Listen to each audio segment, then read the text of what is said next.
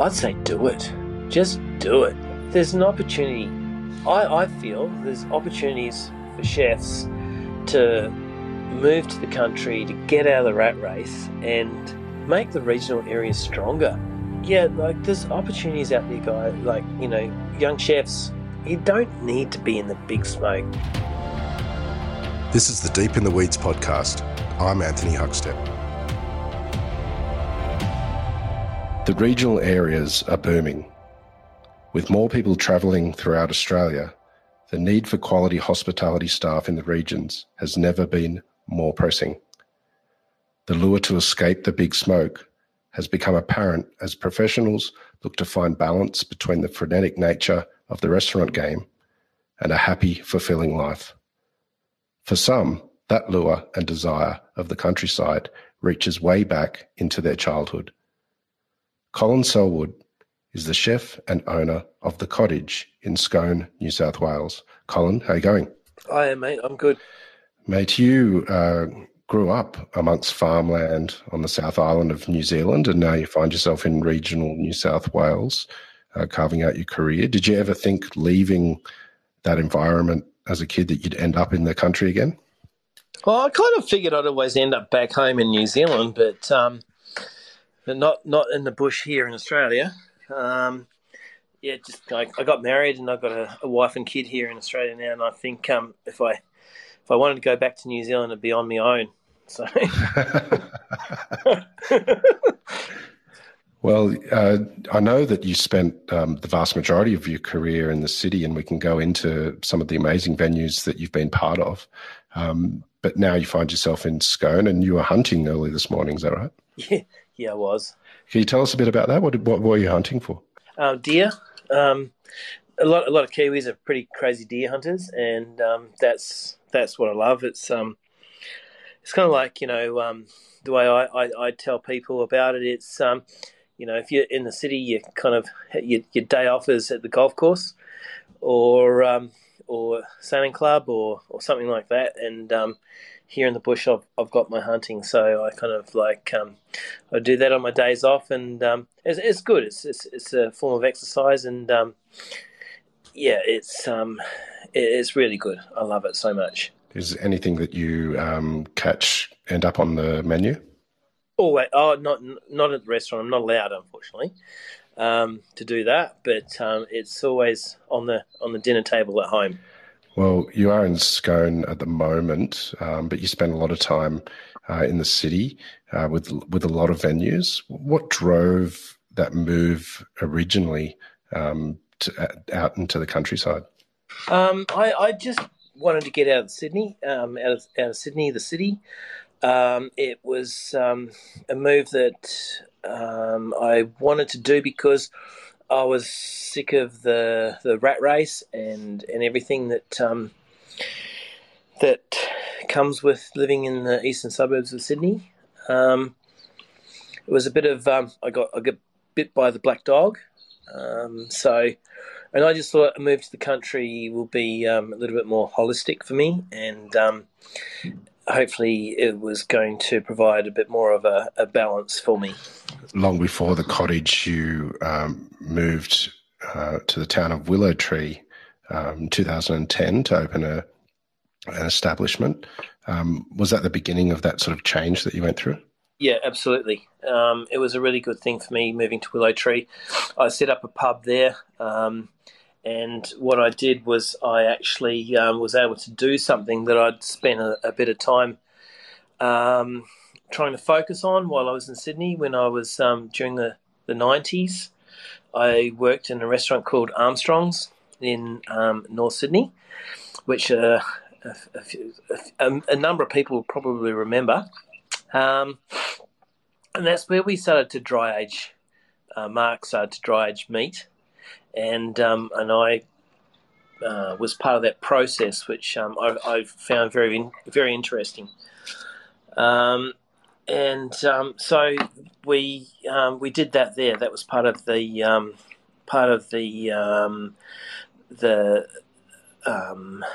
the way that we did things over there was the owner of the hotel, the pub, Charles Hanna. He he had a farm, and there was a small feedlot with the farm that he had, and what we used to do is we used to get cuts of meat and hang them in the dry aging room in the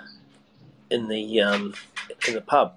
You eventually left that venue and went back to Melbourne for a short period of time, but you weren't in the city for long. Can you tell us about what it was like that period of time and that sort of decision that you made to go to Scone? Yeah, well, it was kind of like, it was a bit of a, I don't know, kind of forced to a certain degree to move away from Melbourne, because my wife said to me, "We don't see you. You work too hard, and we're actually going to leave, and you can you can come with us if you want, or you can stay here and kill yourself." So yeah, I didn't have much choice really. So yeah, that was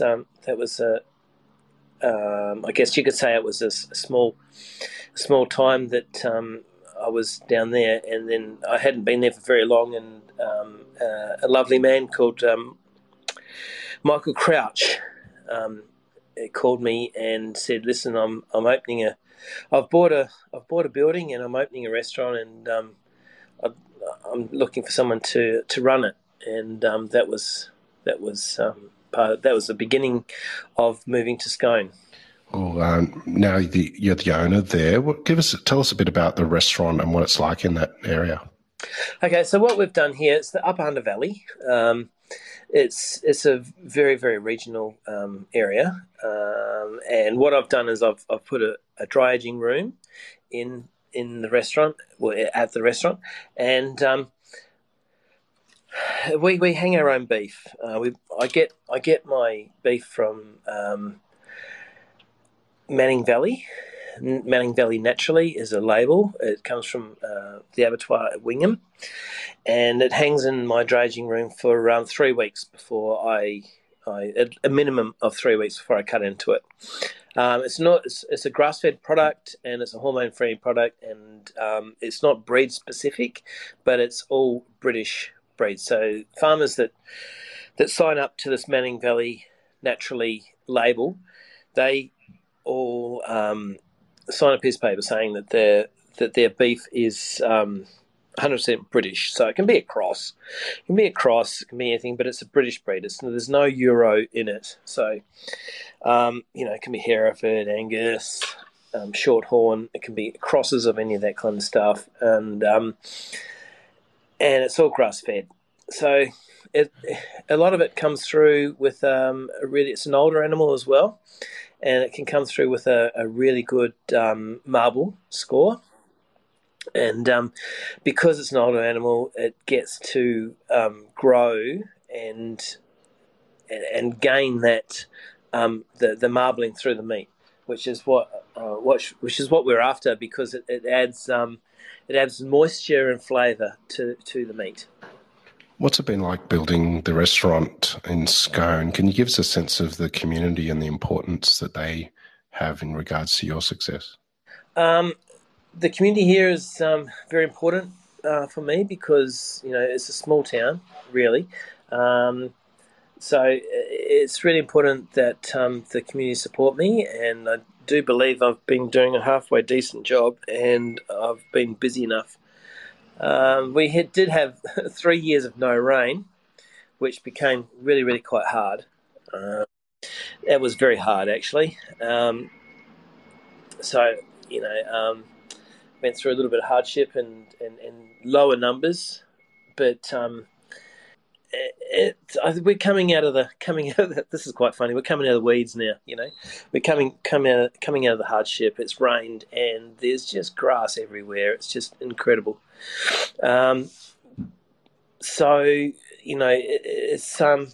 an important thing that I'm trying to do here is a bit of provenance with our food, and it's kind of a little bit hard. It's not like the Barossa or the Yarra Valley and places like that where there's lots of little like hobby farms and that kind of stuff where people are able to produce stuff and and provide restaurants with it. Up here, farms are larger. They're much, much larger, and I've been trying to get some more local ingredients. There's a rabbit farm in Merriwa, and there's a pig farm in Merriwa, which I've been using. And there's the local meat that I'm using from Manning Valley Naturally. But yeah, there's not much in the way of fruit and vegetables, unfortunately. We do go up to the Barringtons and collect our own pine mushrooms and slippery jacks and that kind of stuff. And the Barringtons are an amazing area, but unfortunately, it's very vast. You've been involved in many famous restaurants and also started some of them as well. What's your cooking like, though, these days at the cottage? We're trying. Well, as I said, we're trying to do a bit of Provenance stuff. We're trying to do a bit of gatherer kind of stuff. I have just taken on a new chef, Ben Haywood, who is out of Chinadale, and just recently a restaurant called Chew in Western Sydney. But I'm trying to take a little bit of a step back. I'm kind of like 3 years off 60, and it's quite funny because I was listening to one of your podcasts earlier, and it was Andy Davies. We actually worked together at the Bayswater Brasserie in 1986, which is quite crazy. So yeah, like it's been an interesting period, and I'm trying to focus here on everything that I've taken on and learned over the last 30 years living in Sydney. You briefly mentioned Armstrong's and Bayswater Brasserie. You started your career in New Zealand, but can you tell us a bit about your time in some of the restaurants in Sydney and your influence there? Yeah, well, okay, so after doing my apprenticeship in New Zealand, I came over here in 1986. My first job in Sydney was at the Bayswater Brasserie, which was, like as Andy said, it was a place to be. It was pumping. You'd do 300 covers a day, and boy, what an eye opener! I was fresh off the plane from New Zealand, and I walked straight into that, and there was famous people walking in the door left, right, and centre, and it was like, wow. There was a mad chef called Willie Wild. He was a chef there, and from there I worked with Greg Doyle and Steve Hodges when they had a little place called Riley Street Bistro. Now that was part of a number of chefs had nice fine dining restaurants through the 80s there, and they weren't travelling so well, so they decided to open up quicker food venues like Riley Street Bistro, Macleay Street Bistro, and places like that. Then after that, it was a stint at Armstrong's in North Sydney where I learnt how to dry age meat. I used to bone out like 20 to 25 rumps a week there, and that was good. And then we had the recession we had to have, didn't we? And thank you, Mr. Keating, for that one. And after that, it was like 5 years at the Bistro Moncur, which was that place just pumped. It was an institution. And then after that, I did a number of years in a restaurant called East Bank. East Bank was at Circular Quay underneath the toaster, and with the owners of East Bank, I actually became a partner in Chinadale, and we had Chinadale there for a number of years, and then sold that share, and then opened a restaurant called Salon Blanc. Got a hat at Salon Blanc, and that was the period where the Black Dog hit. And if you wanted touch on that for a minute, it's one of those things that unfortunately chefs tend to go through quite a bit. I've lost four friends to that, and one farmer as well. Farmer was last year. So, I'd just like to say one thing too while we're on that one is like if you're feeling like shit, just talk to somebody. Reach out, talk to somebody because there's always a friend that will want to help. So, yeah. You've mentioned the black dog with depression and how it's popped up at random times in your career, and you've lost so many people close to you. How have you managed that with such a frenetic industry that you're in that takes a toll on people? What's been some of the things that have helped you? Just see someone, talk to somebody. That's all I can say. It's important. You got to reach out, put your hand up, say, "Hey, I'm not coping too well." And there's help out there. There's help everywhere. You just got to be brave and stick your hand up. Your move to the country has helped you obtain more of a sort of work-life balance. How do you feel as a chef now in the country compared to those days in the city where there was such pressures on you, especially chasing hats and those sort of things? There's still pressure here, business pressure. But the one good thing that I can say about the country is a lot of people will see here also in Scone, we've got the horse industry and the thoroughbred industry. They used to seeing having like a lot of the people here will have a house in the eastern suburbs or the lower North Shore. They do no dining, and a lot of them are really happy to actually have a nice restaurant in town. So people tend to be a little bit more grateful in the country rather than criticising, which I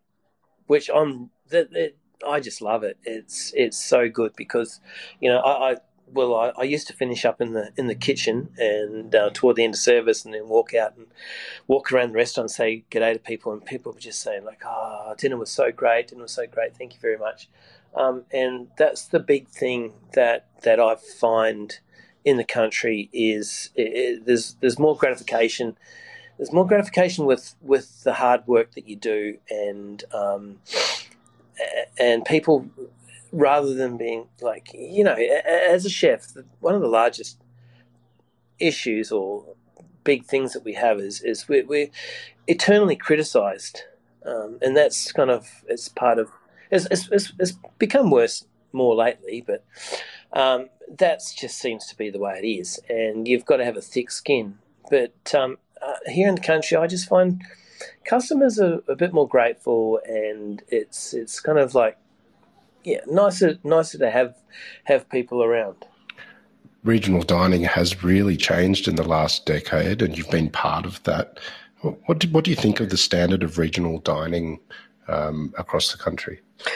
It's a lot harder in the regions. Finding staff is harder, and I do believe it's becoming stronger, and there's more people that are appreciating it.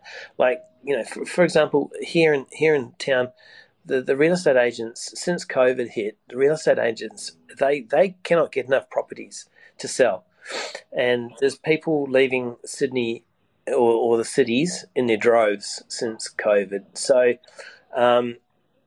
it's becoming stronger, and regional dining is becoming stronger, and it's becoming more recognised, I do believe. We've got the Hunter wine region, just like it's 2 hours south of us, and that's always busy, and they have been so busy since COVID hit. They're booked out weeks in advance. And we've got people here, as I said, they're buying up properties because they just want to get out of Sydney. A lot of people have been forced to work from home, and then they've realised that you know what, working from home's doable. So they're going like, why should we bust in our guts here in the city, traveling for hours and hours in our cars when we can just move something? Like, I can park just about right outside the shop I want to go to here in town, and that's the bit I love. And not only that, like, I grew up in the country, and like, I was, shooting rabbits when I was a teenager and riding motorbikes and doing all that kind of stuff. And that's what I can now offer my son. And that's the big thing for me, is being able to offer he's 11, and he's got a motorbike. He's a crack shot with a little 22,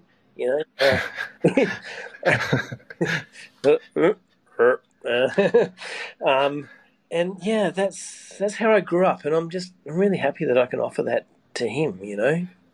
Global travel is not really an option for anyone at the moment, given the pandemic, which you've brought up a couple of times. But you are a real avid traveller, and you've had some extraordinary experiences, food experiences across the globe. Are there some that really stand out for you that you'd love to experience again once sort of borders open up?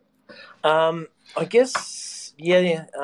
Like, going through France and that kind of stuff was pretty incredible. But I think the most memorable for me was when I went to Thomas Keller's restaurant in New York. Per se. Per se. We went there. It was amazing. It was incredible. Like, there was three of us. We went for dinner there, and like, I couldn't fault a single thing. And the service was just amazing. Like, there'd be three waiters. They'd hang back, stand at the waiter station, and then they'd just go, and table would be cleared, table would be set. It happened. It was so unobtrusive. It was just incredible, and the food was just amazing.